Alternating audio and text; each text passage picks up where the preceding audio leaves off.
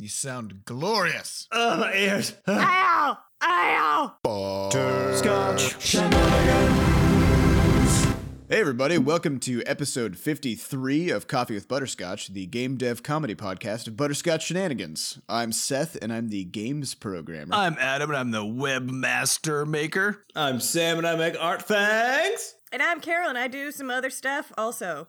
And today is June 29th, 2016, and before we get started, we have a warning. Anything could happen on this show. There will be profanity for sure, and probably a lot of other vulgar and horrible things. So this show should not be listened to by children or anyone else. And we have an extra special episode this week in that we have a new person Hi. on the episode. Yay. It's Carol. Carol! Hey, Carol. Hey. Yeah. Hi, everybody.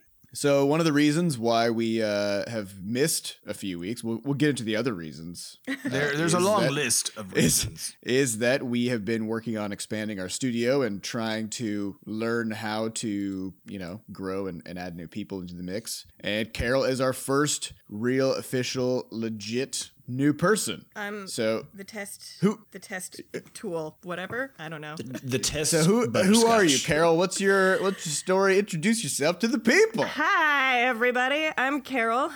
Carol Mertz, if you really want to know my last name. I have spent the last 6 years running a design and game studio here in St. Louis called Happy Badger Studio and Rampant Interactive, and I do all kinds of things. So my experience is in game design, game development, art, but also business stuff and just general awesomeness. I do a lot of community stuff and all of that. So I make games on my own, including a card game, Pass the Buck, a game of corporate responsibility management, and other such small, fun, little cathartic video games. And I'm just here to make Butterscotch even more awesome than we already are. Oh, yeah. So this Pass the Buck thing. Now, if I'm not mistaken, you got to go showcase that thing off. It's something pretty big. You are indeed not mistaken, my friend. I just recently was invited by Indiecade to showcase Pass the Buck, a game of corporate responsibility management, at E3 like 2 weeks ago now. That was 2 weeks ago. Yeah. Yeah. And it was amazing and very weird to show off a card game at the Electronic Entertainment Expo. But It didn't have a lot of electronics in it, but there Yeah. was some static between the cards when you pulled them out of the Still counts. box. Yeah, there were which rectangles, counts. which most electronics have rectangles. Yeah, there's a lot of common points there. Yeah, totally. And actually, so Carol caught our eye, just continuously over the past couple years of us being involved in the. Our eyes got rubbed really raw. I Yeah. am very eye rubby. So every time we saw Carol, it was just constant pokes and rubs to the eye. It was pretty bad. But you she might, if is you actually basically see me, sometimes I've just got my fingers in people's eyeballs just Yeah. to get their attention. It's real weird, but I mean, it's a really effective tactic. Yeah, hard to we, ignore. We know it. You can't ignore it. And Carol has actually sort of, I guess, spearheaded would be the word, the entire growth of the game dev community here. Oh yeah, that's a thing in I St. do. Louis. So we've been involved in the game dev community here for, I guess, 4 years. And Carol just bursted onto the scene in, what was it, like 2013? You guys came to the Global Game Jam? Was that Yes, that was our first Global Game Jam was 2013. and that was before we published our first game. Mm-hmm. So we kind of met their studio, as we were both getting started. And Carol stepped up and became the president Yeah. of the IGDA chapter here, and we have a game dev co-op here, and she's been planning all kinds of events, and there's multiple events per month that she plans, and also has organized a convention here in St. Louis called Pixel Pop Festival, which is going into its third year running. So lots of street cred. I do a lot of stuff. Yeah. So things are going to get pretty crazy, especially on our Twitter feed now that we actually have a person who knows how to use those kinds of things. Yeah. Well, the best I part like about Twitter. this is, we Carol came on Monday last week, and we started going through all the boot camp stuff. and I had probably like what I thought was about 2 weeks worth of content. And you were For a normal person. yeah, you were hooligan. like, be careful. Like, I know that this seems like a lot, so just pace yourself. Just pace yourself. Be aware that it's going to feel like really overwhelming. So Carol finished it all in about 3 days, and then I was and I suddenly became super overwhelmed because the big part of the reason for getting Carol on board was so that she could take most of my jobs. And then I was sitting there suddenly with no jobs, and I was like, and I'm still figuring out how to recover from that. And that's exactly what you want. That's exactly what you want. I will say I can't art the way that Sam arts, and Sam is a master of the banana arms in ways you, that I will yes. never accomplish. Nobody can match my banana arms. So I won't be there's some real doing good any of bananas. the arts. I'll just be taking over Sam's roles, doing like the PR stuff and the social media stuff and all of the fun junk that people don't think about when people make video games, but Telling is ad necessary. providers we don't want their ad platform. Oh yeah, I've done that Yeah. a lot already. Yeah, there's a big sort of a problem with making game. Well, not a problem, but it is a thing people don't think about, which is you got to have people play it, which is kind of a hard thing to do. So yeah, Carol's gonna be helping with that. And then also once they are playing it, they're gonna have all kinds of questions, and they're gonna be like, "Hey, this whole thing is terrible and broken," and then somebody has to answer those statements. Or they're going to send you a handwritten letter in the mail and be like, what does B do? Yeah. And Have you're people, like, have people done that? Is that a thing Why? that happens to you? why would you ever ask that? Just Have look you at the tried tutorial. pressing it? Just push B, Betty. Bees make honey, and they buzz around, and sometimes they sting you. That's and right. they That's help right. pollinate flowers, so they're kind of nice. the proper answer. That's what B do. That's what bee do. The only important thing though is that they make honey. Delicious, delicious honey. Sweet, Yeah. sweet nectar of the gods. Oh, and also this episode is super special because we've recorded this episode twice. yeah. We are in a new studio space because Adam is here in St. Louis finally. He moved, which is also part of the reason that we missed 3 weeks. And I moved in that time as well. And I've converted, pretty much my entire basement into a dedicated studio space. So painted the walls in butterscotch colors and, cool stuff like that. And it looks fucking cool. It's pretty pretty sweet rad. basement. Yeah. And it's nearly done. So we'll get some pictures up sometime soon for people to see. It's Yeah, gonna look probably bigger than it is, but it's actually not that big. It's Follow pretty us on spacious. Instagram for all It's of your spacious enough for 6 of us. butterscotch so. photo updates. Yeah. Oh, yeah. Because Carol set up an Instagram account for Yep. us. So if you're a grammar, if you Instagram, I think then you it. can I think it's Insta. I think it's Insta. I think it's Insta- Inster. Inster. if you If you're an Insta, If you're an old person on Instagram, you're a spinster. oh.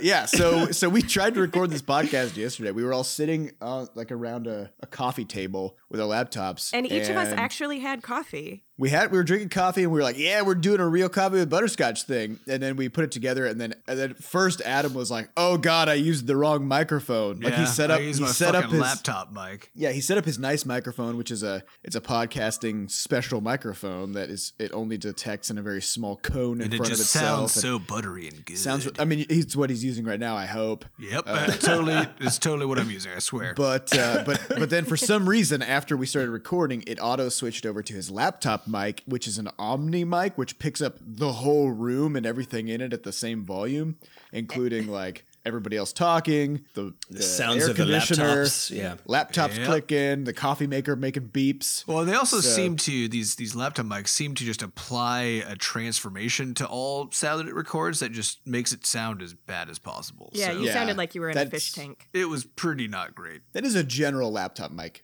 feature. Yeah, And feature, so indeed. that happened, and we were like, "Oh, Adam, you fucked it up." Ah, and then we were like, "Well, maybe it's salvageable." So we sent it over to Fat Bard, who edits our podcast. Thanks, Fat Bard.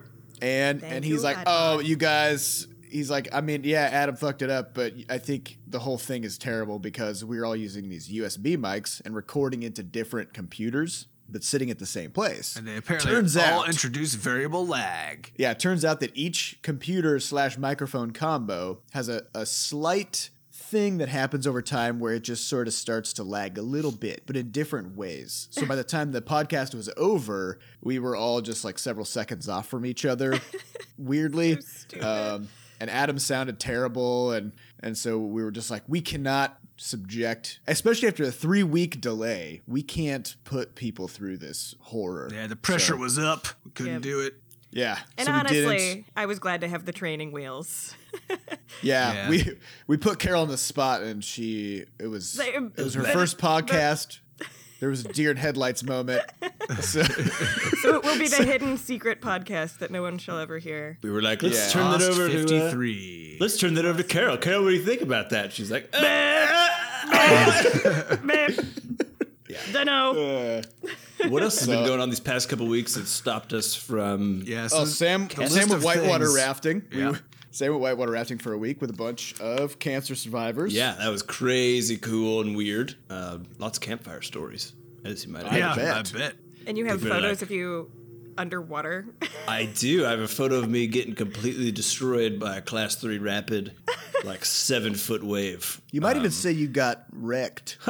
Yeah, I did. But it was great. It was a super good trip. And I haven't actually taken a solo vacation ever. You know, like where you go to a Yeah, place by yourself. But with other people. Well, with other yeah, You go there by yourself, but once you're there, you're not. yeah, by yeah, yourself. but like a personal vacation, I guess. A PVAC. A PVAC, and it was lovely. Honestly, it was super good. I would highly recommend it. And even though Crashlands is out and has done well and stuff, we've all still just been working a lot, actually, on everything else surrounding the studio. And so, it was a really good break. The problem was the day I got back, came down with the fever thing. Well, you were sick before you went, too. I was sick before I went, but felt better on the day before. So I was like, cool, I'm going to go. And then was basically fine the whole trip. I was coughing a little bit. But then the day I got back, I had this huge fever erupt and then have basically been sick since then. And that was nearly 3 weeks ago. Well, and you should clarify though, it's a cold, basically. But because you have no immune system, it's like a flu in terms of its symptoms. Yeah, so I've been Severity. extremely fatigued. And then the worst thing ever is that I get some of those goddamn night sweats where basically you sweat out your body weight in water while you're sleeping, which is gross Yeah. for your And then you wake up and you're like, I'm so thirsty.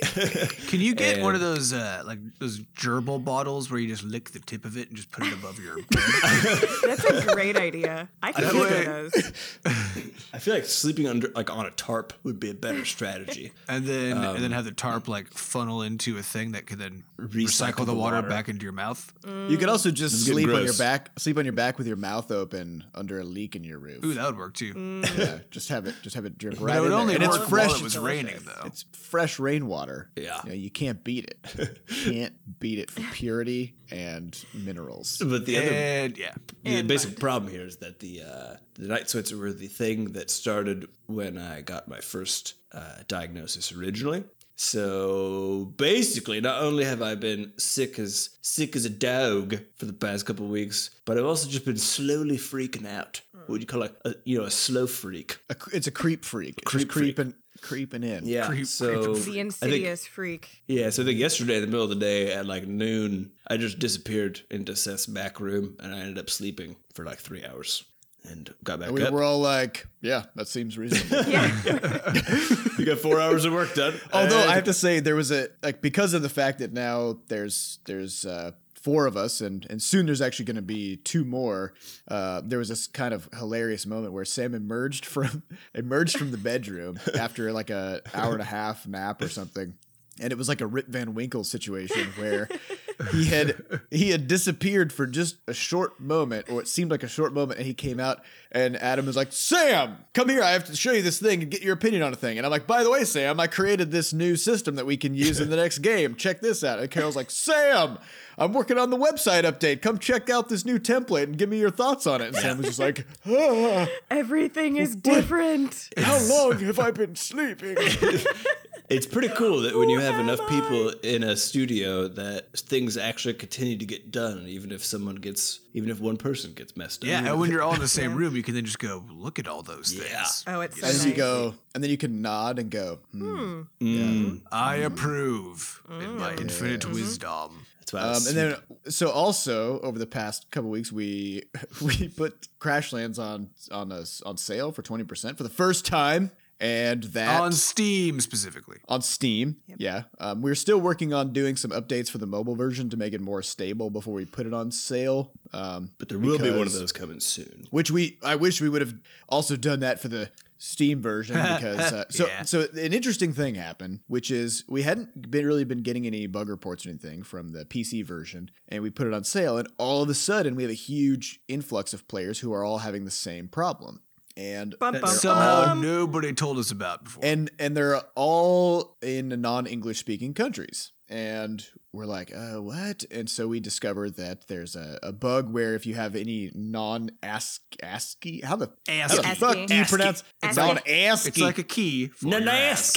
Non-ASCII. non-ASCII characters in their Windows username or default Windows file path. So like I think in Sweden, the file path to save the game just defaults to like C:/user. User. But with an umlaut or something User. over the U. User. So if there were any non-ASCII characters in that file path, the game would just be like, fuck you, and just crash. And we just didn't have that huge of an influx of players from these countries until we put it on sale because of things like exchange rates and difference in general incomes and stuff in these different countries. So people tend to wait for sales in these places before they buy games at full price. So we had this big influx of non-English speaking players who all had bugs, and then we spent a few days just wrangling emails and trying to decipher what was even the problem. We got it fixed. We have a build up in there to fix that. But man, so we want to make sure we don't put it on sale on mobile before we run into this problem again. Yeah, because you'll have a scale issue about 3 to 5x whatever the number of people is. Yeah, on Steam on there. So that would be even more terrifying. bad. And let's see what else happened. Adam lost. Oh wait, we went with Indie PopCon. Oh, yeah. We Jesus. did a so many convention. things have happened. And so that is a big convention. Well, I guess people would think of it as a mid-sized convention, but to us, it's a big one. It's in Indianapolis, and we went there and showed Crashlands and talked to a lot of people and had a pretty good time. Do we want to talk about that a bit, or what do you think? Sure. Let's just do it. Yeah, Sam and I both missed out on it. So And we burned all of our questions in the last podcast attempt, so we gotta just fill this time here. So we're just gonna fill time with nonsense. So buckle up, people. woo! Yeah, so this was our second time at Indie PopCon. Last year we went and Crashlands wasn't finished. And we used the opportunity last year as a means of sort of play testing the game and also developing the tutorial by watching people play the game. And then there on the expo floor, I was coding up new parts of the tutorial and then deploying that to our test machines. So we came into that weekend last year with no tutorial, and we left with a tutorial, and it worked super great. And actually, most of those tutorial elements are still there in the game now. This time around, we didn't know what to do. Like, we went in and we had no idea of what we were supposed to be doing. Yeah, I think it's because the game's already out, right? The game's been out for 6 months. Yeah. And you didn't have me around to talk about convention strategy. Yep, Carol hadn't started yet, and we were all in the middle of moving and being sick, and Sam was gone at the time. Or no, Sam was sick No, at that time. I was feverish. Well, so I was like, Sam was I lost my voice the day before we left. completely. Seth and I were both in the middle of moving. And then we were like, oh, no, we're going to go do a convention for some reason. And we didn't really have an idea of why we were doing it. So We didn't have time to plan it out very well, Yeah. and we recycled a lot of our stuff from the year before in terms of just ideas of setup and how to think about it. But it was just not the correct thing to do because it was a different circumstance, you know. So it didn't. I think it was fun and interesting, but we didn't get to utilize the situation to its fullest potential for sure. No, but we left with one key realization, which could be useful to other devs out there, which is that you should treat a booth as just another entertainment product that you make. Yeah. And we Yeah. didn't do that. We done fucked it. So We did it real bad. yeah, learn from our mistakes. Yeah. Don't go to a convention with no plan or no reason. Yeah. Well, Yeah. I mean, Just being there isn't good enough. there's like dozens of booths that all look the same and they all have TVs on them and they're all meant to be Yep. fun, right? And so, how do you make your fun thing seem even more fun than all of the other fun things? Yeah. I mean, you just Donuts. have to think through it. So. Yep, gotta have a plan. It's like being at a Gotta have a carnival. plan. Yeah. Yeah. Like, do I want to Gotta go be- have my weight guessed, which doesn't sound that fun actually, or do I want to go hit a giant thing with a hammer and see how many gains I have left to Dude, gain? wait. I need to tell a story now. Suddenly. Okay. So I can do this, and I think Seth can do it too. This thing where you can stick out your belly really far. Oh, I can do that The too. old pregnant belly. You can do it? Oh, yeah. the old- so you look like a pregnant person who's like Yep. 6-8 months pregnant. I guess I'm the only one here who cannot do this. Adam can't do it. Adam I'm doesn't doing it have right power. now, in fact.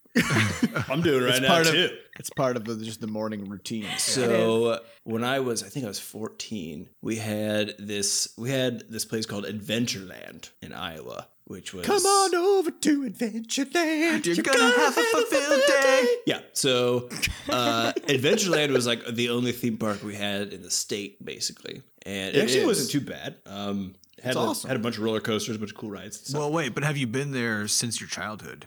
Well, no. That's the mark of an actually good event. Well, I mean, thing. it's one of the things, you revisit it as an adult, and then maybe it wasn't as good as you remember. Everything is so small.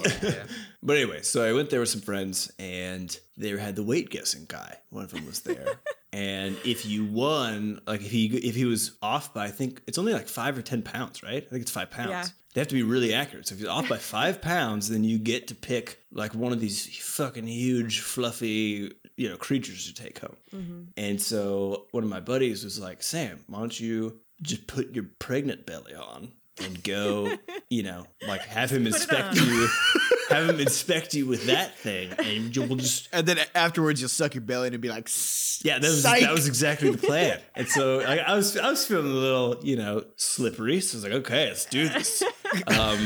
And so as we approach, I stick out my belly. And it's actually hard to hold out for a long period of time. if Yeah, you're yeah. doing Well, this. because you're filling so it you're with probably- air. Yeah. You're sweating. Are you like shooting sweat? Yeah, I'm I'm like distending my belly. And you're probably talking real weird as if you have clenched all of your muscles or something. Oh, I think I may have put on a slight hillbilly-ish accent as You were well. how old?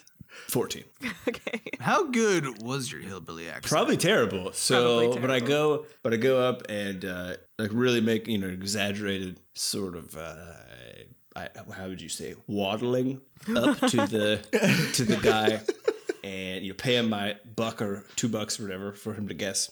And he looks at me, and then I can see him look down. And he looks at my gut for like a good moment, He lingers. But he lingers there, but he looks at the rest of me, and then he just guessed my weight on the dot. Oh my god! And I was like, what the fuck? It's like You got to think though. This guy's he's probably seen a lot. He's seen it all. I'm sure he's seen it all. He has seen. But I some shit. figured, I just figured, I thought the plan seemed completely perfect, and that nobody would be able to, how would you guess? How would you guess beyond that? But this man Just is an think about being this person though for a moment, where over time, after guessing people's weight just all day, every day, and then actually seeing the results, you would develop such an accurate mental model of how much a person weighs just by glancing at them. It's crazy. Yeah. You couldn't fool this guy. No way. I feel like I could really screw with these people today with my age because I go to stuff like E3 or I used to go to client meetings whenever I worked for my other studio, and nobody would believe that I was old enough to be doing whatever I was doing. And even when I used to work retail at the Apple Store, people literally told me I looked 12. I'm like, give me the benefit of like puberty here. But like it's At least happened- of puberty. 14 at least. yeah, ever since basically I've hit. Well, I mean, like I've always looked way young, but like now, like I'm pushing like early middle age at this point. And like I feel like there's so many I people noticed who you think that carefully I'm left out a number there. barely old enough to drink, and I'm like, maybe I should take advantage of this with some carnies. Is that an okay word to say? Yeah, it's people who work at the carnival, right? I don't people, know, carnival actually. folk. Maybe I should. Can we We're gonna edit that? we're gonna get an angry carnival letter. staff. Carnival people. As long as you recognize that you don't understand whether it's bad or not, and that you would err on the side of goodness if you knew. I would think it's indeed okay. err on the side of goodness. I would like to We're rescind all- my comment and change we're that all, to carnival workers. There you go. We're all fallible human beings, We and we are. don't have full information about the world. And sometimes we fuck up. That's It's right. true. We're trying to be Facts. good. We're trying It's to be true. good people. We But would that like to guy- not be offensive. That guy who estimates weight, though, he never fucks up. He's not fallible. Man. He is basically the Pope of weight. That guy. Wait, poop. All right. So otherwise, do we want to hit some questions, you guys, or do we want to hit some of my questions? I think let's hit a few assess questions. Definitely. Questions. So it's Sorry. it's question time. It's question time. All right. So because we fucked it up real bad and lost the last podcast, we answered like how many questions did we answer? Probably like 10. Probably it's looking more like Like 15. 300. Like 300 questions. We answered basically At we 4,000 questions. every we question even that could ever we be even asked. somehow Yeah. and we even somehow recovered all the deleted questions and answered those. And any future question that may be asked anytime in the We next also answered it. several decades. But then we messed up the audio, so it's ruined. So We'll so never I'm going to answer those. supplement some of today's questions with some questions of my own. My Deep first thoughts question is from Seth Coster. My first question is, what is the formula for turning a dessert into a breakfast food? There isn't one. You just eat it for breakfast. so bear with me here. Okay. Pancakes are cake. We just take the frosting off of them, and now they're a breakfast food, but then we put sugar back on them in the form of syrup and whipped cream and everything else. Okay. So okay. pancakes are a dessert for real, but we just eat them at breakfast as a meal. Waffles are just also cake batter, but we just burn them differently to give them a different shape. And then we put sugar on top of them. And then we put sugar on that sugar to make sure that that's good. Yogurt is considered a breakfast food, but that's basically just a bucket of sugar. Okay. Well, Okay. It depends that on so- your yogurt. it's not Yogurt- supposed to be, but if you're in America, probably. Yeah. Yogurt, anything other than plain yogurt has buckets of sugar in It's a it. fact. That's fair. Or you'll be like, I'm gonna have a parfait, like yogurt, throw some honey in there, boom, there's some This is sugar, throw some probably berries in there. Fruit. just American breakfasts, right? Okay. Does Yeah. everybody else do Sure, this? yeah. I mean, I don't know. Isn't it like is bangers and mash? Is that a meal or is that a breakfast? I think that's a band. And Isn't that a what rock is band? any part of it? Okay. like- So wait, I got two more. We got muffins. Muffins are cupcakes where the frosting has been removed, but they're still just like a cake bread. So it's better than pancakes, right? Because you don't like dunk a muffin in syrup or something. You just eat that. So that's better, but not great. But then somehow donuts just slipped through the radar.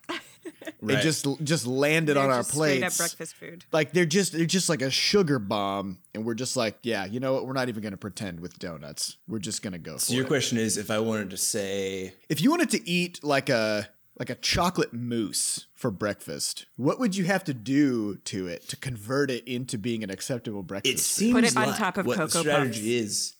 Cocoa Puffs Yeah. Well, I think or it, Cookie Crisp. it seems like what the strategy is that you take some element of it out of the original process Of So the for dessert. Example, Mm-hmm. you take some of the sweetness out of the dessert, and then you just put it on top of it. And then now you're it's like- breakfast Side. food. Because then you're like, Yeah. it's healthy.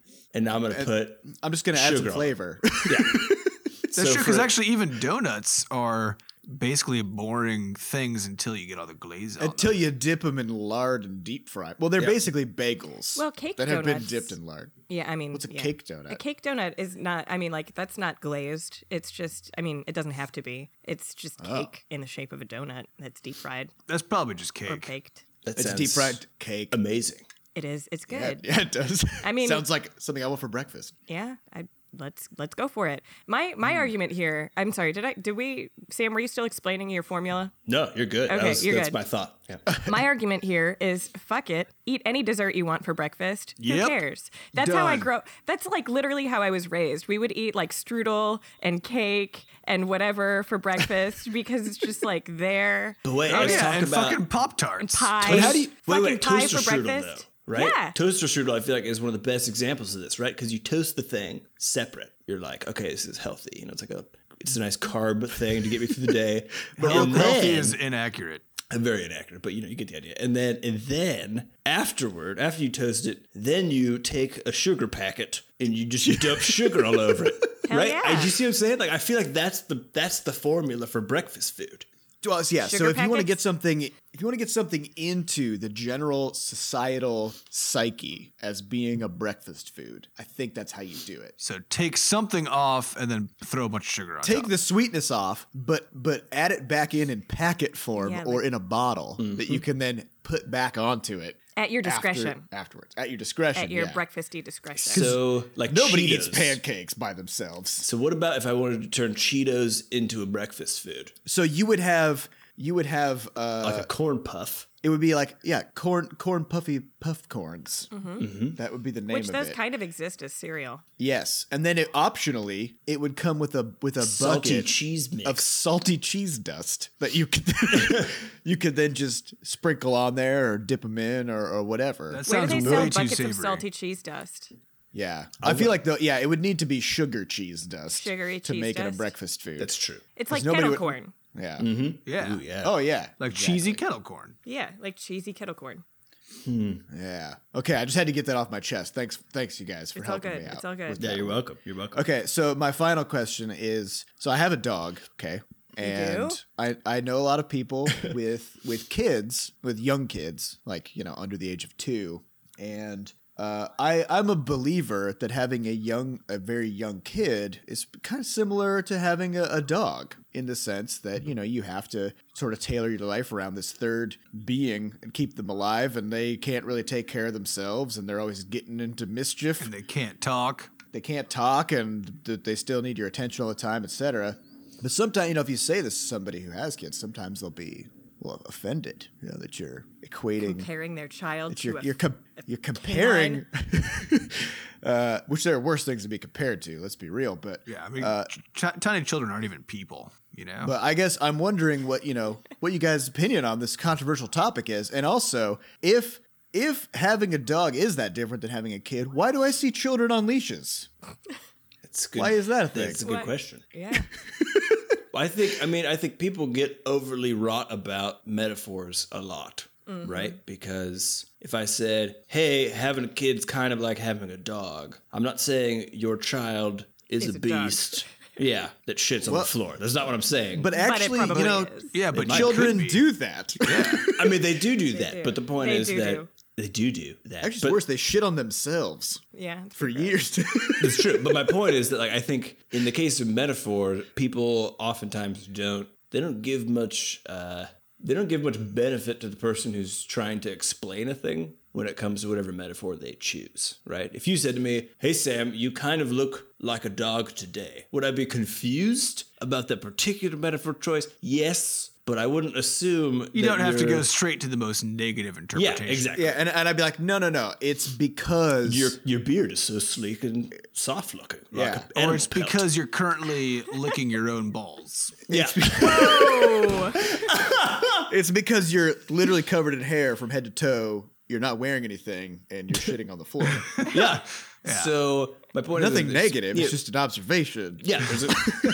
So I think people tend to get a little weird about metaphors just in general. There are certainly ones that you don't want. There are ones that if you get compared to, like any dictators of any sorts from back in the day, generally bad. No one's going to be like, oh yeah, you're strong like Mussolini. That's not a thing. That's not a thing you ever want to hear. Or, oh yeah, you made the trains run on time like Mussolini. Yes. Or if people are like, wow, your painting style reminds me a lot of Hitler. Right. Yep. Exactly. Which actually, I mean, weirdly though, even like that one's He was a good he's painter. apparently a good painter. It's like, but you don't want. There's But too you much. don't want that. Yeah, there's too much connotation going on for that to be a good choice. But I think so. So while I think people generally get a little overwrought about metaphors because they tend to, I feel like we slowly lose the ability to. But what's the take- bad part about comparing a kid to a dog? I don't know. Here, from my perspective, I think your kid is way more likely to turn into a jerk in 10 years than your dog is. Yeah. It's true. That's probably true. Well, and a lot like you have bad dog owners who then have aggressive, angry, shitty dogs. And you can also have bad parents who create not so great human beings. Wait, parents in the or end. child owners? That's interesting. Child owners. I guess it depends on how they approach it. Yeah. You know? The level of compassion that you exude Yeah. during your child care. If you make them mow the lawn, do they switch from being your child to you being a child owner? You know what I'm saying? I think so, I don't yeah. know. Maybe. I mowed the lawn as a child. Yeah. We all mowed the lawns. We mowed so many lawns. It was Lawn Fest, early 2000s, late 90s. Yeah. All right, Yeah. let's move on to player questions Real question. that we did not Actual answer questions. yesterday. It's question time again. Oh, That's yeah. right. Oh yeah. All right, first question comes from No, Pixel. wait, Sam. What? Wait, you always fuck it up. First, What? everybody, these questions come from podcast.bscotch.net. You can go there to ask questions and maybe we'll answer them. Thanks, Adam. Good job. Yay. Sure Back thing, to bro. you, Sam. Good job, buddy guy. Okay, Good so job. first question comes from Pixel and Bracket, who asks, is it all day, air day about making games, or do you mix in personal projects from time to time to break it up?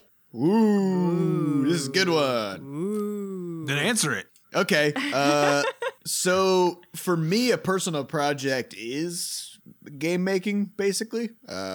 So even if I did mix in a personal project, which I generally don't, all day, air day still would be about making games. So So for me, deal with it. personal projects is game making, but game making of a non-butterscotchy variety. So I am all about like art games and alt games on my own. So I do like little micro games or whatever to just like express myself, because it's my game making is my form of artistic expression, and it doesn't necessarily line up with butterscotchy stylings, which is totally cool.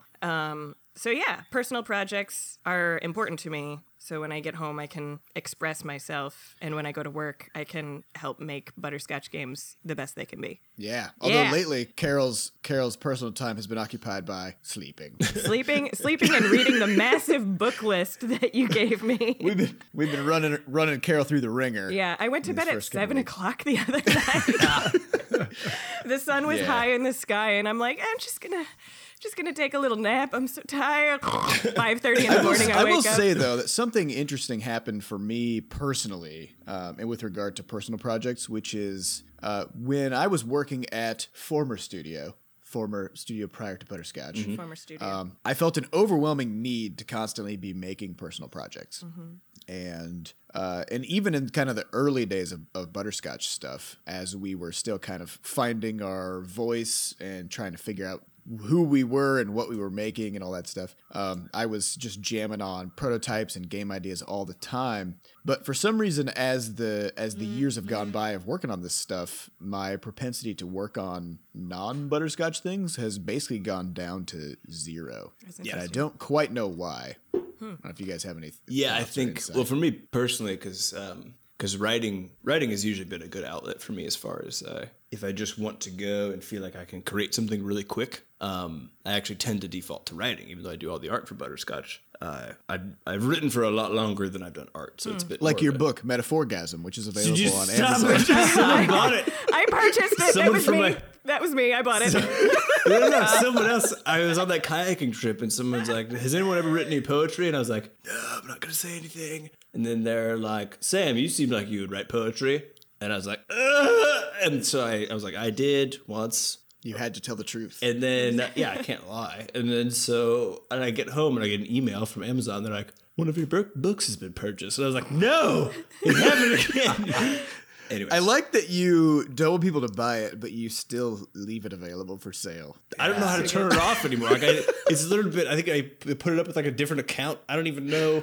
Where is this? Whatever. How is this happening? Anyways, my point is, I used to, when I just want to go and sort of quickly get that, that high from creating stuff, then I used to write quite a bit. And the thing is, it would actually be a lot of the same stuff that we do now as a game studio. So, making up stories about things, whatever else. But I think it's once you're doing work for an entity that has a vision that you really, really believe in, and also that you find is sort of calibrated to the sort of work that you want to do, the creative work you want to do.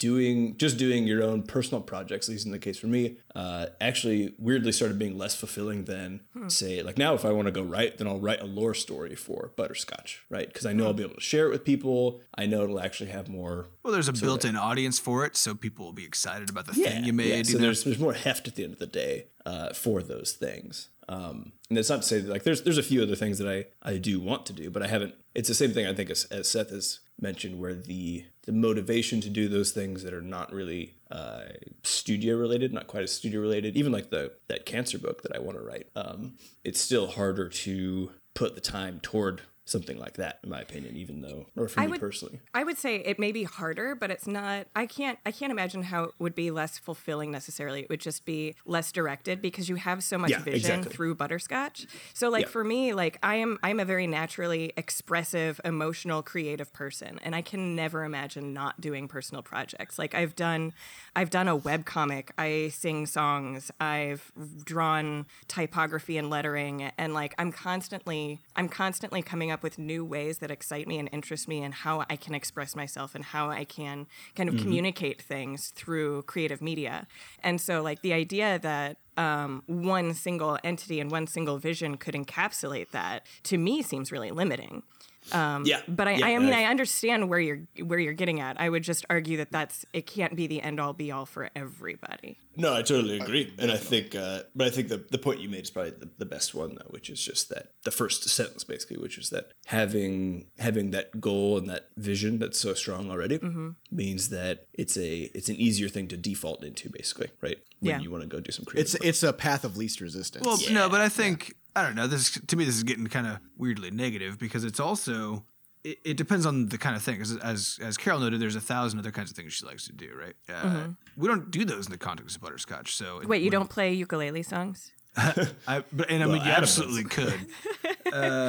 But I mean, like that's not part of what we do in the studio, right? So, like, of course, you can go home and still express yourself in exactly those other ways where you're not being fulfilled at Butterscotch. And for you, since you're the preferred kind of games that you make are art games and that sort of thing, which we also don't do in the studio, then of course you can go home and make those kinds of things. I think the point that Seth was making was that the kinds of games that he likes to make are Butterscotch games, right? And the kinds of, and that is the hobby he had and like the thing that he likes to spend his time doing. And that's what we do in Butterscotch. So now when he goes home, if he wants to make a game, then all of a sudden he doesn't have all of the awesome tools at his disposal via Sam's art or via web stuff or whatever. Yeah, that's totally fair. So now all of a sudden, like all of his power to make the awesome stuff in his mind is limited. But when he goes to work, there is no limit, right? Well, yeah. And it's. I think for me, it just became more of a. It's exactly that, where it became more of a matter of I over the years got accustomed to having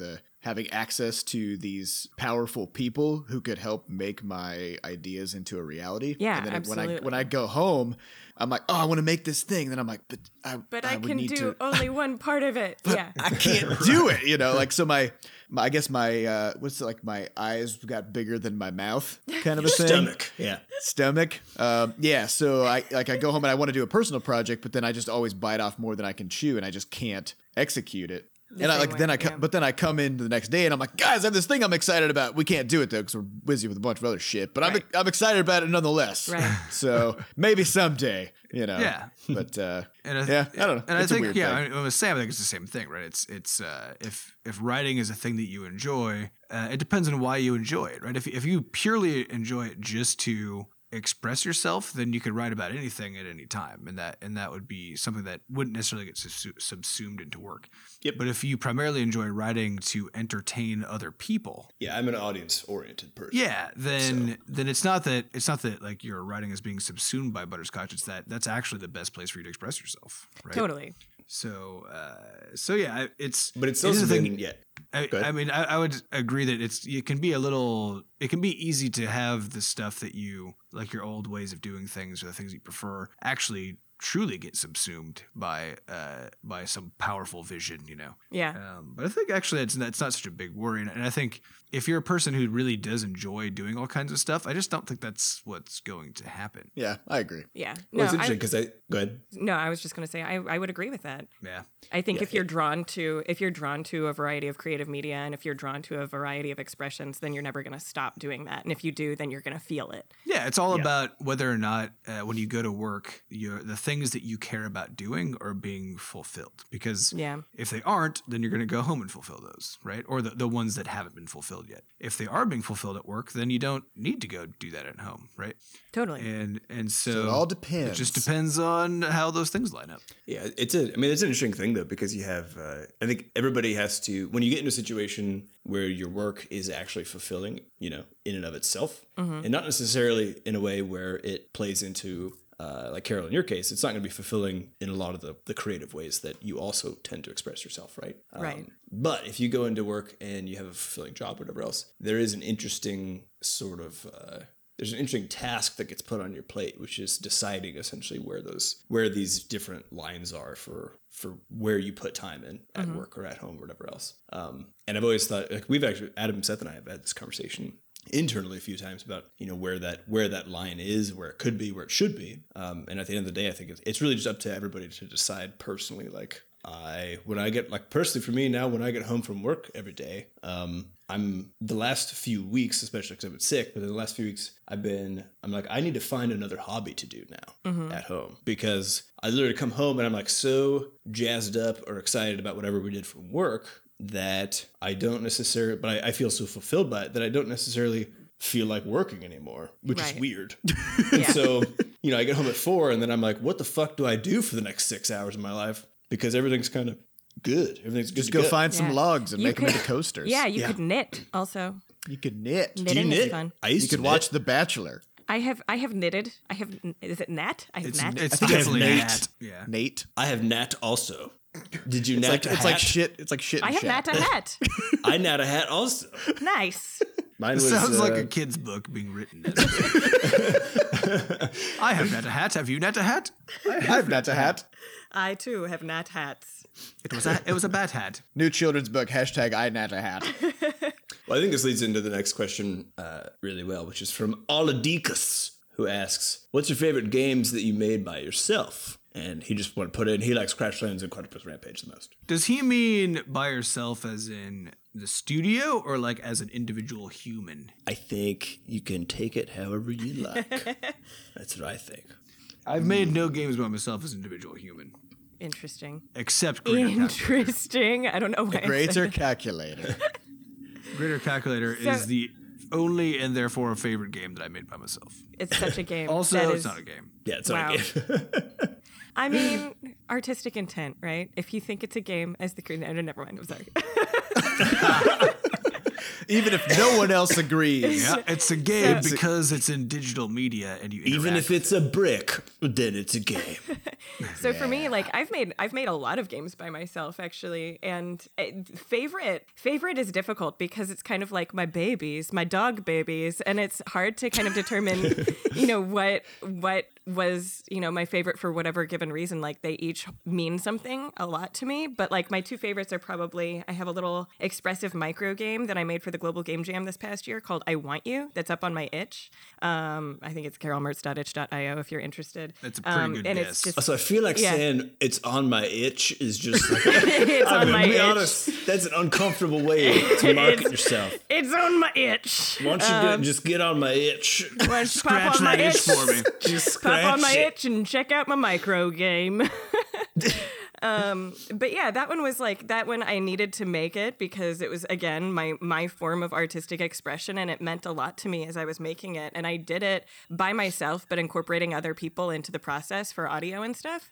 And then for, you know, this card game that I made was such a long, intensive, very personal process. Like I took it from start to finish, and it's a very accomplished feeling sort of thing, and it's a lot of fun to play even still, and I get to play it with friends a lot. So between those two, I think those are my two favorites right now so far. Yeah, I mean, you ran a successful Kickstarter and got the games built in China and shipped over somehow. Yep, manufactured, freighted, Yeah. shipped, And then demoed at E3. at E3. Yeah. It could have gone worse, probably. Pretty It could have gone way worse. Yeah. Seth, about you? Oh, also, My we should fa- say, just while we're on the topic, Yeah. that you can find Pass the Buck, a game of corporate Ah. responsibility management, on Amazon.com. and It is probably other available now. places. It's hilarious. Amazon, It is hilarious. Amazon.com and Miniature Market. And if you're in St. Louis, it's at, oh my God, why can't I think of the name? There's a comic shop in Maplewood that has it too. So Just go to Maplewood, start roaming around Yeah. to random Until you find it. shops. Yep. It'll be there. And just hope it hasn't been sold out already at that particular shop in Maple. yeah, because it has sold out once. Consider it a quest. Yeah. Find. A quest for Fine. corporate responsibility Pass the buck. management. Yeah. So my favorite game that I have made by myself is the first game I ever made, which is called Skybrawler. Oh, yeah. It's my favorite game because it's such a perfect demonstration of the sort of naivete, which is an awesome word, Yeah.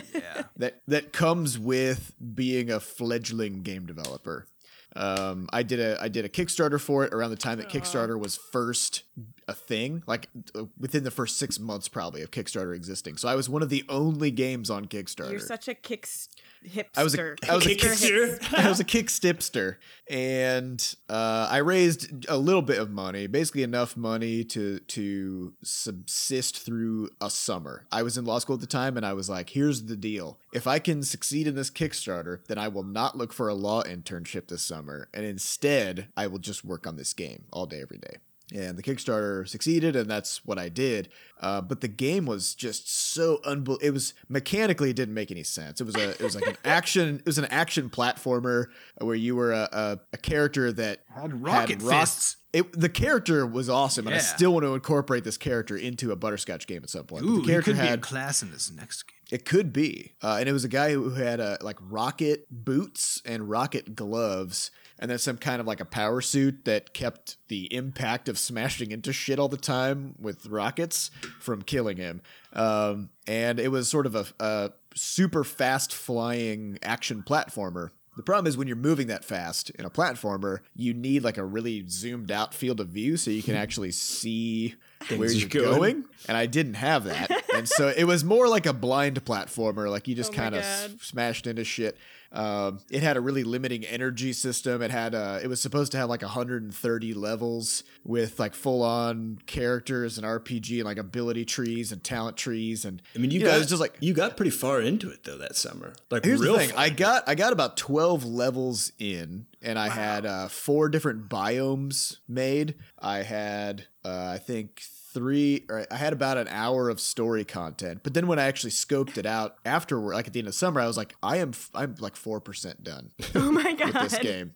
And not only that, but because I had no real programming experience, it just kept running slower and slower and getting more and more buggy because I didn't know how to optimize things or watch for memory leaks and stuff like that. So it's my favorite game because I loved the vision behind it and the sort of general, characters and story that I was trying to tell, but also because it was such an excellent learning experience of how not to do basically everything when it comes to making a game. So maybe parts of that will creep into, like parts of that idea or that story will creep into some of the stuff we do in the future. but Rocket boots, yes. Rocket accessories in general. rocket I anything. would like to be Yeah. I would like to support. Yeah. Big supporter of rockets. all around. Rockets and accessorizing. Yeah. Both. Those are both two really important things. I would say my personal favorite game I made myself was probably the Sheer Madness, I think it was called. It's basically the predecessor to the Shep Hard game that Seth and I ended up making for the indie speedrun. But I think what was happening, and this kind of speaks to Carol's thing about having a point for creative expression. It was senior year of school, and I just felt kind of, I hadn't like done anything of any import ever because I was in school, and I hadn't made a game in a long time. And so one weekend I was like, Seth, if I make a game on Friday, can you like provide support to kind of get me back on because I haven't made it in a long time. So if I can't figure out how particle systems work, can I just call you or whatever? Seth's like, yeah, sure. And I think it just took me like 5 hours, I think. It was basically an afternoon project. And it was just one screen, and there's this big wool factory machine in the middle. And there's all these sheep who have been genetically modified so that they grow wool so fast that if you don't get it off of them, once it pops up, then they will explode from heat. So they start like vibrating after a brief time. And then my favorite part was I got a pregnancy mechanic in there. What? So when they cross each other, if they bump into each other, there's like a 30% chance that one of them will get pregnant. Oh my God. Isn't it possible that they both get pregnant? It is also possible. I didn't get that logic. Yeah. So they're like gastropods. Yeah. So they'll bump into each other, and then you could tell if they're pregnant if their wool turns pink when it pops up. And so Classic sheep. if you just let the sim basically run for a little bit, it actually takes a surprisingly long time before the whole flock will just explode, be completely dead, because they're able to mate. And the babies are born, and I think they slowly grow up before they pop wool and stuff like that. So I never got chain reaction. That was the next piece I was trying to do, was chain reaction explosions, or like heat, adding extra heat to the other sheep if one of your sheep explodes near it. But that was one of those things where I just needed, some days you just kind of need like a quick win, I guess, in a sense, like a creative quick win. And there were a bunch of things when they blinked, the bodies just disappeared, and I still couldn't figure out why that was happening, but I was like, whatever, fuck it. And it just it turned into this, it was just a little... you could play it maybe for like 3 minutes before you're like, okay, I'm done. But I love that thing. So fun. Oh, but by the way, before I get a bunch of upset people that I did a Kickstarter and then never finished the project, I did scrimp and save money for several years to offer refunds to everybody who backed the project. So I did do that. I didn't just take the money and run. So just Just shut up. just shut your mouth. You maniacs. Yeah. Also, people who back Kickstarter shouldn't expect every single project to be finished, because most people who run Kickstarter campaigns are doing it for their first time and need the help, regardless of whether or not they're capable of finishing it. So, isn't the success rate 30% for finished projects?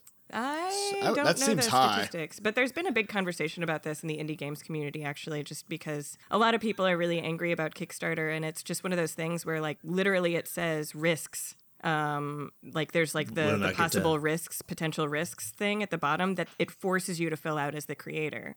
And that's supposed to tell people there's the possibility that this won't get fulfilled. And so you're really just pledging your money to help the creator throughout this. And they, in return, if they can finish the project, give you this in reward. So... Yeah, I think what was interesting about my situation was I emailed everybody who backed the project and told them that I had saved up the money to do this refund thing, and I apologized for not finishing it, but I just want to let them know that despite that, the fact that they helped me out at the beginning, that was what got me to where I am. Yeah, because that was my first game project, and it was still I still got a lot out of it and everything, and it potentially changed your life. It did, actually. Yeah. And only, I think, 5% of my backers took me up on the offer. Oh, wow. Which I thought was really interesting. Well, especially because one of them was for $5. Yeah. I remember actually, that. the only people who took me up on the refund offer were people who pledged under $10. Yeah. Which that was also kind of interesting. So, yeah, I don't know. I think when you back a Kickstarter, though, you should try to get an understanding of who it is that's running the thing. Oh, yeah. Because if it is somebody, it's like there was the infamous, Neil Stephenson sword fighting game Kickstarter, where he raised $1.5 million as an author to develop a game, and he had never made a game, never coordinated a team like that. His expertise was in writing books, and it didn't pan out. The project just completely collapsed after 6 months, and that's when you put your money into something like that, where somebody doesn't have a track record at all in and that don't area. know how to scope it. And... yeah, I mean, it's a risk. Yeah. So you just gotta know that going in. Hedge your bets. Yeah. Well, you should never consider Kickstarter as you buying a thing, even if it. Right. I think that's one of the problems with the tiers and stuff, is that the rewards are often you getting a thing, or buying the product or whatever, and it sort of implies that you have bought a thing, that's what the transaction is, when that's really not it. It's you investing in a thing, right? Yeah. And well, not even investing, because you don't necessarily get anything in return. You're donating. Just, No, but you do, though, yeah, right? you're donating. Yeah. Well, it's a weird combo of a donation and an investment, because investment also always carries with it risk, where Yeah. in investment, you're basically buying a fraction of a thing, and then if it pans out, you get some benefit, and if it doesn't, then you just lose that money. Yeah. And it's the same thing with Kickstarter, except that you're right. It's better yet to treat it as a donation, but you can't when there are rewards involved, Like it doesn't, people aren't normally able to do that. It doesn't feel like a donation. It's incentivizing the donations. Yeah. Yeah. Like public radio with Yeah, the like- tote bags. Yeah, except with that, you definitely get the tote bag. Yeah, right? you know. That Yeah, you're because gonna they're an get the tote bag. established institution. So yeah. All right. Well, I think that's all we got for today. Cool. Again. Heavy combos. This a- I gotta say, different this from podcast is gonna sound so much better than yesterday's, but yesterday's was easily the best podcast Of all ever, time. ever yeah. made. We Not even by talked us. about hashtag old people words. We didn't talk about hashtag old people Yeah, words That's today. true. This is just a No one tribute. will ever know. No one will ever know. This is just a tribute. Got to Best podcast in the world. believe it. All right. Well, we'll wrap it up for today. Thanks for listening to Coffee with Butterscotch. Sorry it took us so long to get back after 3 weeks. But we're back now. We'll see you again next week. Bye. Bye. Goodbye. Bye.